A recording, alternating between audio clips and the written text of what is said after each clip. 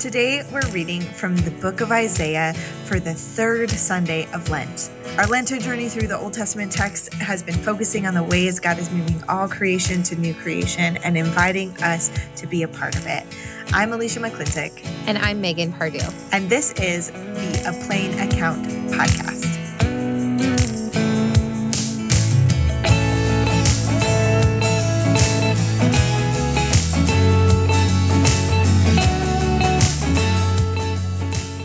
Today I'll be reading from the Common English Bible. This is Isaiah 55, 1 through 9. Hear now the word of the Lord. All of you who are thirsty, come to the water. Whoever has no money, come, buy food and eat. Without money at no cost, buy wine and milk. Why spend money for what isn't food, and your earnings for what doesn't satisfy? Listen carefully to me and eat what is good. Enjoy the richest of feasts. Listen and come to me. Listen, and you will live. I will make an everlasting covenant with you, my faithful loyalty to David. Look, I made him a witness to the peoples, a prince and commander of peoples. Look, you will call a nation you don't know. A nation you don't know will run to you because of the Lord your God, the Holy One of Israel, who has glorified you. Seek the Lord when he can still be found. Call him while he is yet near. Let the wicked abandon their ways and the sinful their schemes. Let them return to the Lord so that he may have mercy on them, to our God, because he is generous with forgiveness. My plans aren't your plans, neither are your ways my ways, says the Lord. Just as the heavens are higher than the earth, so are my ways higher than your ways, and my plans than your plans. This is the word of the Lord. Thanks be to God. Megan, I love this passage. I love it too. I think it's abundant and joyful, and so many of the verses, so many of the one-liners in this passage get like excerpted into our verse bite culture, like seek the Lord while he may be found. My thoughts are not your thoughts. These are the sorts of things that we see on Pinterest boards and embroidered on pillows, right? But like seeing it together in this invitation, in this passage of abundance, I just feel like is really lovely. It is. And I would love to see, our preachers this week really lean into some of the less embroidered phrases, especially, right. Eat what is good. Listen and you will live. Why spend money for what isn't food? I mean, there's a lot we are going to explore here. Right, exactly. It seems so funny that like the things that get excerpted and highlighted for those like embroidery samplers are really maybe not what we want to actually be focusing on in a preaching moment this week. So I'm really, really excited to dive in and to pick up a passage with familiar language and turn it over and see it in a new light. Absolutely. Well, Alicia, I think the first thing we got to talk about here is where we are, where we find ourselves in the history of Israel. Absolutely. I think as we've been moving through the Old Testament text, we've been bouncing around, right? Like we had Moses in Deuteronomy, like after the Exodus, we had Abram at the very beginning of God's like covenant promises. We've got more references toward everlasting covenants and covenant faithfulness and a loyal and committed love. And we've been bouncing around in that timeline a lot. So we're here in the book of Isaiah, the middle of the scriptures, the middle of the journey, in a sense, in the middle of exile. Do you want to say some more about that, Megan? Yeah. So most scholars agree that chapter 55 is the end of 2nd Isaiah. Second Isaiah, meaning like if we have this idea that the Isaiah was composed kind of in 3 parts, this is the end of the second part. And second Isaiah, it's generally agreed upon, was composed kind of while Israel was exiled living in Babylon. So that's kind of where we are on the banks of the rivers of Babylon. And this is a people who, are longing, one might imagine, to return home or to no longer be enslaved. These are people who would like the abundance that this poem, or you might call this a dinner invitation, is offering. Mm. I've been really formed in my understanding of this passage in this section of Isaiah by Walter Brueggemann. Mm-hmm. And he talks about the necessity of understanding second Isaiah in light of enthronement liturgy. Mm-hmm. So by that, he means kind of this short refrain, like, say among the nations, your God reigns. Say among the nations, your God reigns. Mm. So before we move to like some of the moves that are being made today in this chapter, he really thinks it's essential that we understand this passage in light of this theological assertion, say among the nations, your God reigns. Mm. Okay, so with that, we then move from that theological assertion to real, concrete political and economic realities. Mm-hmm. So that where that's a theological claim, on the ground, it looks like thirsty people coming to get water. It looks like people who have no money coming to get food and bread. Come without money at no cost, buy wine and milk. And then this fabulous question, why spend money for what isn't food and your earnings for what doesn't satisfy? Mm. Which is a question I want to come back to in the second half of the episode, because I think this question is actually ultra relevant for us as well. People who spend money on a whole lot of things that aren't food and a whole lot of things that don't satisfy. So are you with me so far, Alicia? Yes. I love this this context of enthronement liturgy, and this like proclamation, your God reigns. Okay, great, with you, but what does that mean? If God reigns, or rather because God reigns, how then do we live? What then is our new reality? What then is this kingdom in which we are now citizens because our God reigns? And that seems to be like the theological and practical work that we're always working out, right? To proclaim and name our God reigns. Who is this God? What is this kingdom? How then do we live? Right.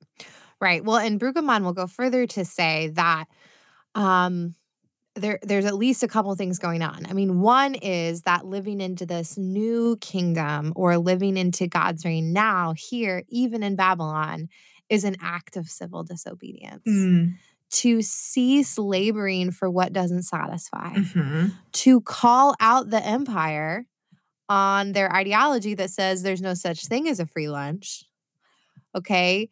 To live against that, to give away food, to throw a party where anyone is welcome, Mm-hmm. to live into that now, even in exile, is in fact civil disobedience. Yes. Yeah. To say Babylon has no claim on me. I belong to Yahweh. And this then is how I inhabit the world. It is. And at Yahweh's party, everybody's welcome, and you don't have to bring a side dish. Right. We got it. We got it covered. And it will be deeply satisfying, right? Like you're not gonna wake up with a hangover the next day, right? That this is what is good, what is nourishing, what is abundant and plenty. I love the word in verse 5 is splendor, that Yahweh has endowed Israel with splendor, and that just feels so lavish, so lush.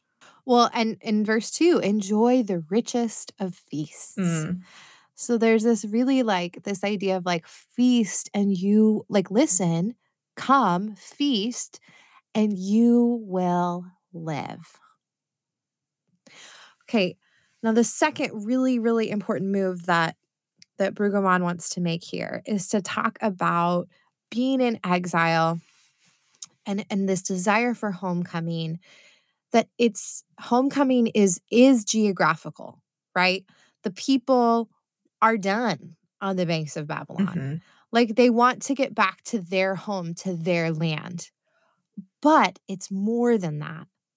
It's also about the geography of imagination. Mhm. So by that, he means, right, imagining being able to see God's vision for this feast, for this moment, for this satisfaction, for the abundance, for all of the ways that we've previously been like literally captive, right? These are literally captive people living in exile, for them to not only like get that glimpse of homecoming related to land and geography, but also homecoming related to imagination, to their Mm. ability to see what wasn't there before and to begin living into that now. Yes, yes, exactly. I love this.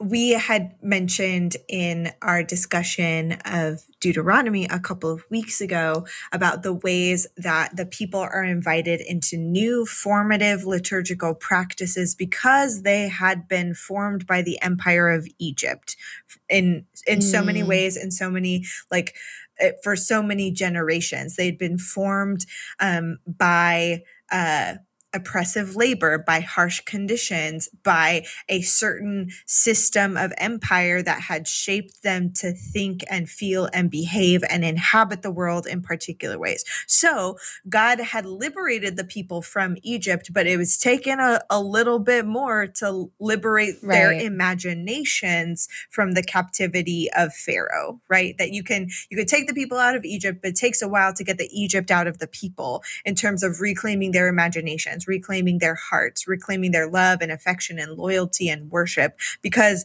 they had been formed in very particular ways by the empire. And so we revisit that cycle again when we come to the exile, that the people are longing for homecoming, not just like geographic and physical, that they desperately miss their homeland, but also their imaginations need to be reclaimed for Yahweh and Yahweh's reign of light and love and peace and justice, rather than remain in exile in Babylon. And that this is the movement that they are free to do now, even if they are not free to physically, geographically return to their homeland. This turn away from the system of Babylon and devote your imagination, your attention, your love, your loyalty, your energy, your worship to God alone. Absolutely. You know, in another place, in speaking about the prophets more generally, Mm, Brueggemann says that for the prophets, imagination must come before implementation. mm, So imagination before implementation. So a super easy way to wrap our minds around this, right? The most famous sermon from Dr. Martin Luther King Jr. He says, "I have a plan." No, he does not say I have a plan. He mhm, says, "I have a dream." So the imagination for what's possible has to come before the implementation of a plan. We have to first imagine the world as um as this with this theological vision that's already happened in second Isaiah, that's before chapter 55. Say among the nations, your God reigns. And what mm, does that look like? Well, it turns out that once our imaginations are open, we see that the reign of God is not just about like theology up in the sky, detached from the ground. It's about bread and wine and milk and who gets to come to dinner and how much food there is and how big the feast is. And it's about life and death. mhm. So, really just know, like, it's important, I think, for preachers to like be set free. Like, it's so easy. We want to have these takeaways in preaching. We want to have this list of things to do. We want to say, like, go do these three things. And I mean, we're exploring this right now and talking about environmental justice. Mhm. we want to send people off with their action steps so that they feel better. But I actually think it's more important to sit in that place of imagination that's like it's grounded but not limited. Mm-hmm. I love that. I love that so much. Yeah, I would love to keep exploring this realm of imagination. And maybe it would be helpful, like on air, for us to just name the limitations that Babylon is placing on imaginations. Like Oh, you great. mentioned before, this idea of like there's no such thing as a free lunch, like clock in, clock out, get your wages. We will teach you what you want. We will show you in our advertising what Right. satisfies, right? Like, are there other ways that like Babylon particularly offers a vision of the good life that we can name? Sure. Yes. Yes, there's plenty. I mean, I think a really easy parallel here, since the scripture is about a feast, about food, would be to say that like in um in US context, like the empire, Babylon captured our Mhm. imagination around how we eat and then changed our entire food system, like in the Yeah, course of just a few generations. Like this is not so I mean, yes, we can the parallels feel so easy to draw between I mean, you think about a captive people, like I mean, we could imagine that they didn't have a lot of control over what they ate or when they ate, or right, maybe the recipes and the ingredients from their homeland. Like what grew well right. in somebody's garden in Palestine might not grow so well in somebody else's garden in Babylon. So, Right. Well, and then even just think about like those who are trying to faithfully keep the Jewish dietary laws, who are trying to faithfully live by kosher practices and principles, and they live in a foreign land, right? And I mean, we see that today, where people who eat different vegetables or different types of meat or cook things in different ways are like stigmatized in a sense. Or I right, mean, sure. like there's only a very very small section labeled ethnic foods in the grocery store, right? So it's really easy to imagine the ways that the people of Israel held in captivity in Babylon, down to just like the very food that they eat, feel really stuck, feel really limited. I like that word that you helped us use, that there's just this boundary that's been drawn around them. And then the invitation from the Lord is like, come to a place of abundance, come to a generous feast, come and eat what is good, be nourished, be satisfied. And there's this, yeah, there's this like abundance of joy in the words that we're reading, but it's speaking, I think, to a pretty dark reality, that they're still feeling rather stuck in captivity, and that their imaginations and practices have been so limited by their situation in exile, by their situation in captivity. but Right. but the good news is that like that they're not actually stuck there, that they don't have to be stuck in their imaginations or in their hopes or in their dreams, that the Lord is offering something new, something abundant. Well, I think that's where the language of we've talked about this a lot in Lent so far, this language of practices of resistance feels so important, Yeah. right? Because they might still be like on the banks of Babylon, but they're resisting. They're resisting Hmm. through civil disobedience, through not I'm not going to no, I'm not going to do your work for what doesn't satisfy. They're resisting through throwing this dinner party. They're the very Brueggemann says the very chapter itself, like the poem, is even an Mm. act of resistance because it's an interruption. Yeah. It's a party invitation that goes against all of the ways that they have been taught and limited, surrounding like what they can eat, what they can't eat, where their access is, what money, the way that money is a part of all that always and still. So Right. even the poem or the dinner invitation is a kind of interruption to that whole system. Yes, I love that. I love that.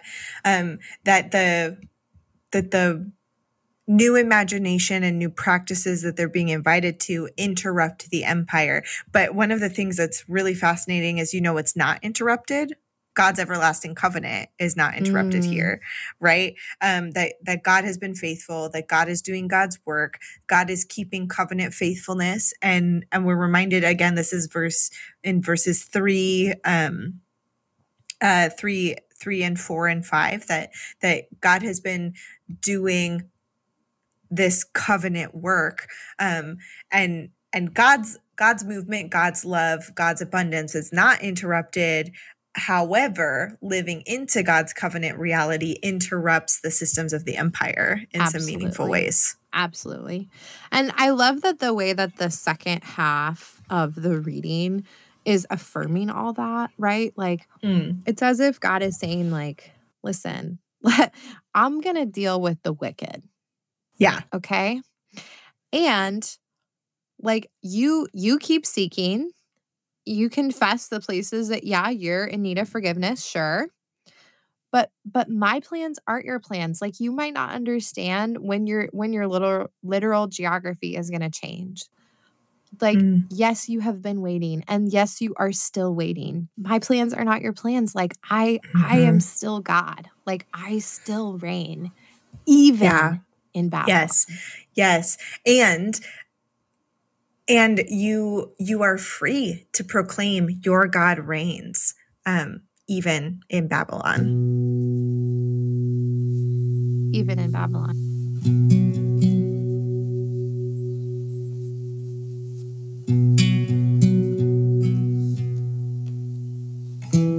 Well, it's been such a rich conversation so far. I want to pause to take a break and offer a reflective prayer as we let some of our exegetical conversation settle. We've been talking a lot and relying a lot on Walter Brueggemann's work, and I wanted to read a Lenten prayer from his collection called Awed to Heaven and Rooted in Earth.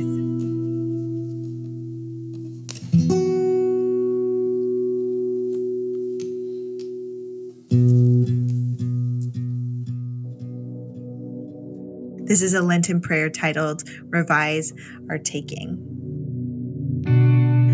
You giver, you have given light and life to the world. You have given freedom from Pharaoh to your people Israel. You have given your only Son for the sake of the world.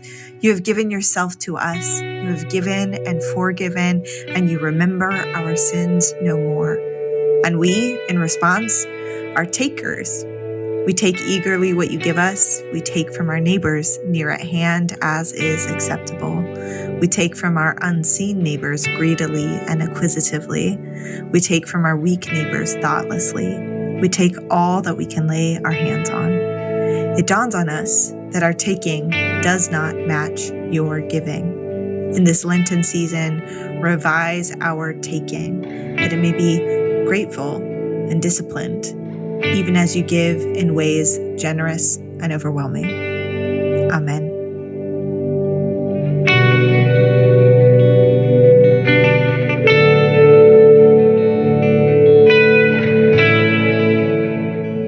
Alicia, now that we're back, let's talk about moving from text to sermon. Where to begin? There's a lot here. I happen to really love this scripture and have spent a good bit of time with it. Where do you want to start, Alicia? Oh my gosh, I don't even know, but it just feels like if you're not inviting people to the table this week, I feel like you maybe should. Yes.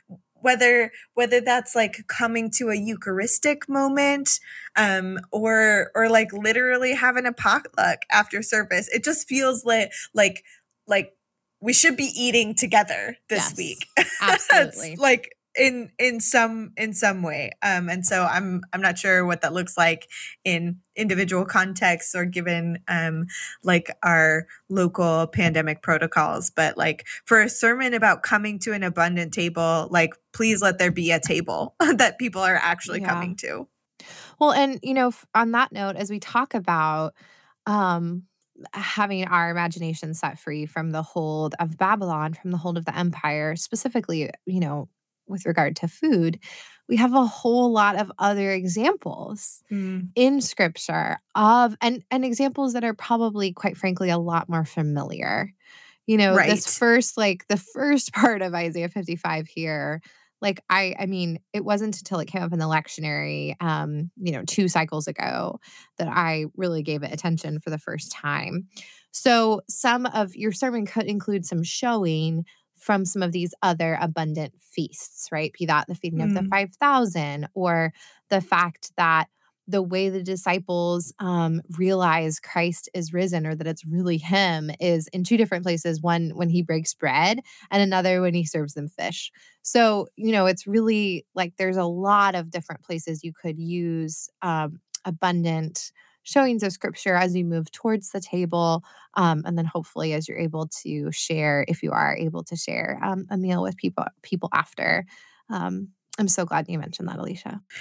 yeah, definitely. Thank you for those New Testament images of Jesus really breaking bread, offering an abundant feast. But if you're rooted in the Old Testament this season as well, I'm reminded of the story of Abram entertaining the 3 strangers and a feast that is representative of God's dwelling and God's presence. I'm reminded of they're just like several other images. I think of Psalm 23, you prepare a table before me in the Mm, presence of my enemies.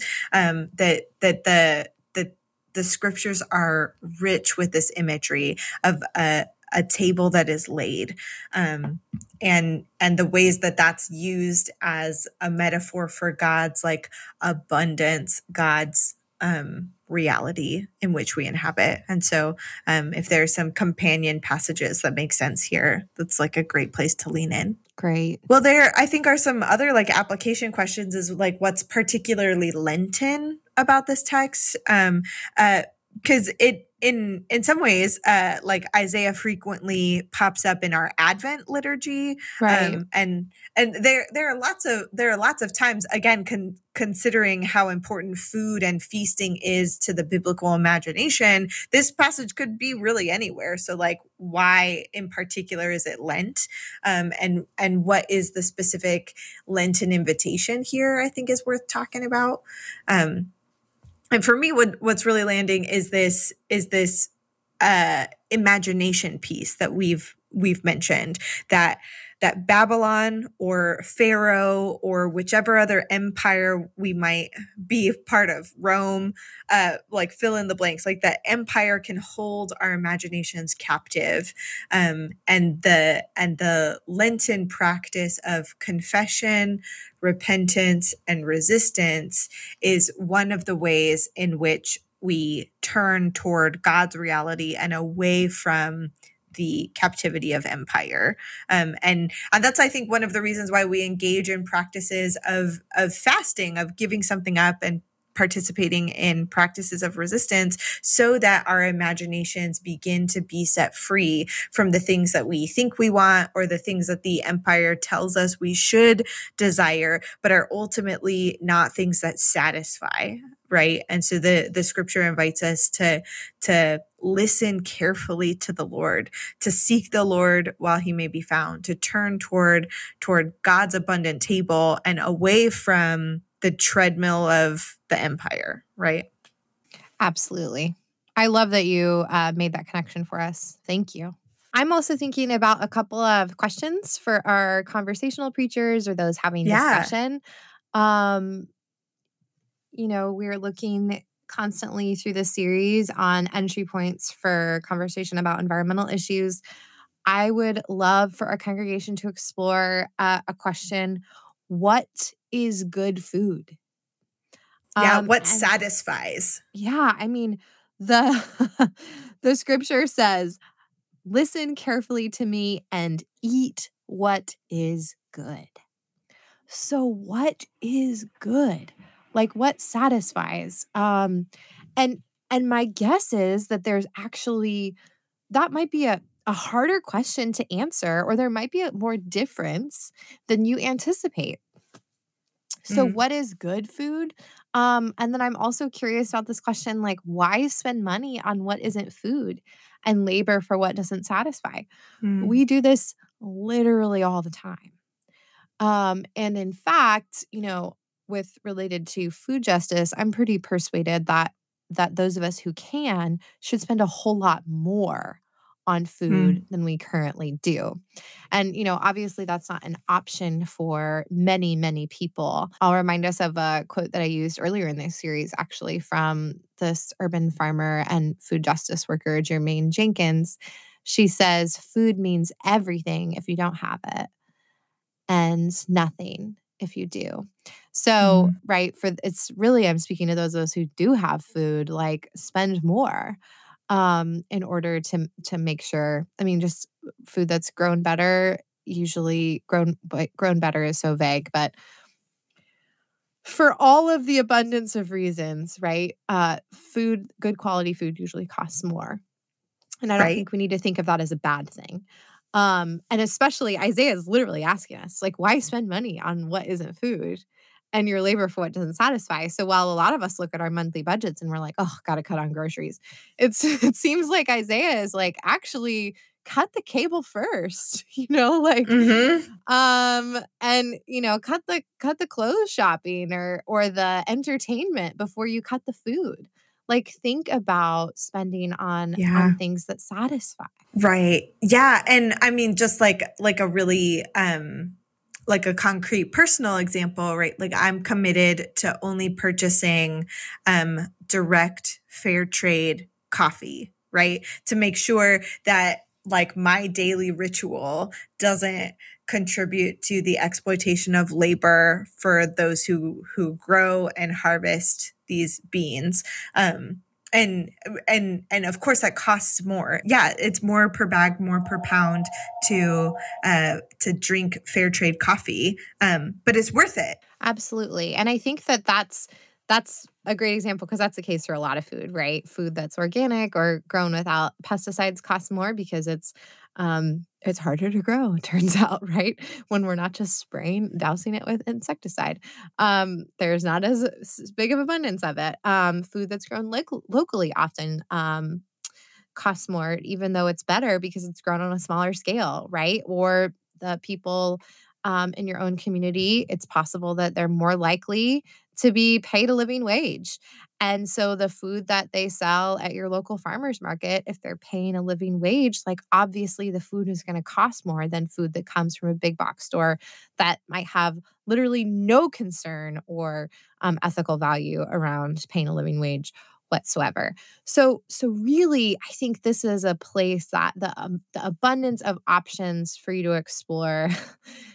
It's an abundant story or abundant poem after all. And there's an abundance of options. I'm going to link in the show notes just a really concrete um, offering. I have a webinar I did just last year, so it's really not too dated, with Nazarenes for Creation Care, thinking around issues of food justice specifically for faith communities. So less so households, but more so like the meals that you're eating together as your church.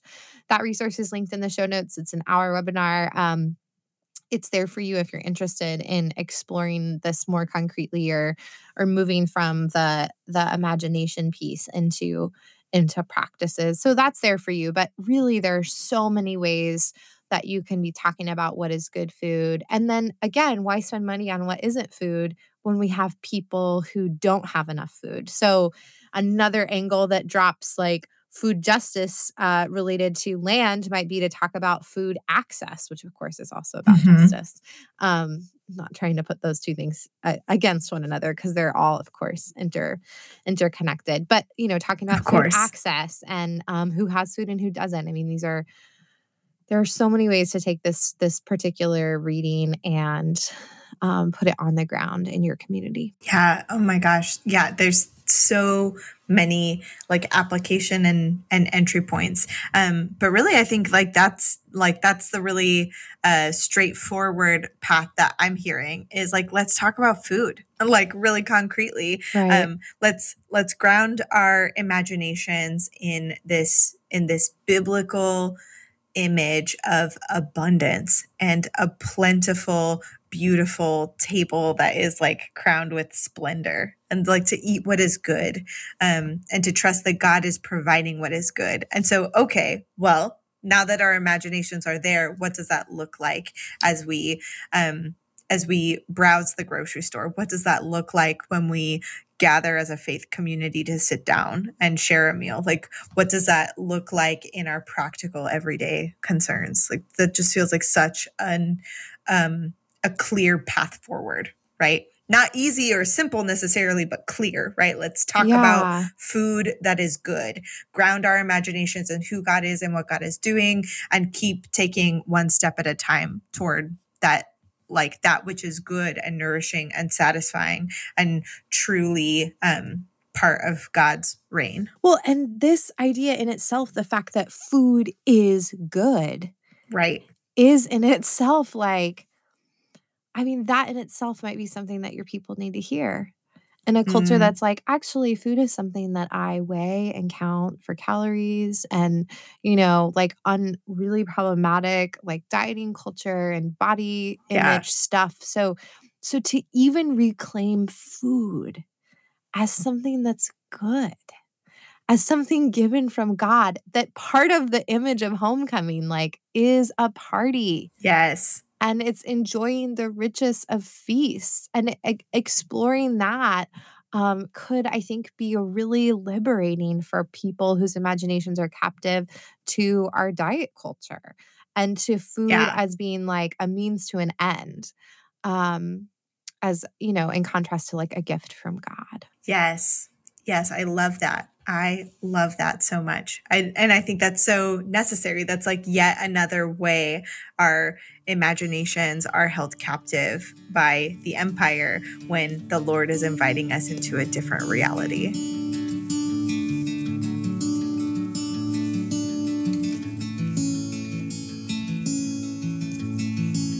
Amen. Amen indeed. I think that we could, there's so much to say. We could keep talking for another hour, but we won't do that to our listeners. Alicia and I talk about food, like not, we don't only talk about food, let's be honest, when we're like looking at scripture. But we do talk about food. We both love food. We both love cookbooks. We both love cooking. Yeah, it's funny. Indeed. And so we will say that this has been a rich conversation for today, and that's all the time we have for an on-air discussion. We'll remind our listeners to check out the website for more written commentaries for the scriptures this week, and to sign up for our newsletter to stay in the know. You can connect with us on social media for further conversation, and subscribe to the show wherever you get your podcasts. If you're enjoying the show, leave us a review and share with your friends. That really helps us get the word out, and we're so grateful for that engagement. Special thanks to all the writers who contributed this week, and to Matt Ghost for our original music, editing, and production. Join us next week as we continue our journey through Lent in the Old Testament passages. We will be moving to Joshua next week with more discussion about food. We'll see you then.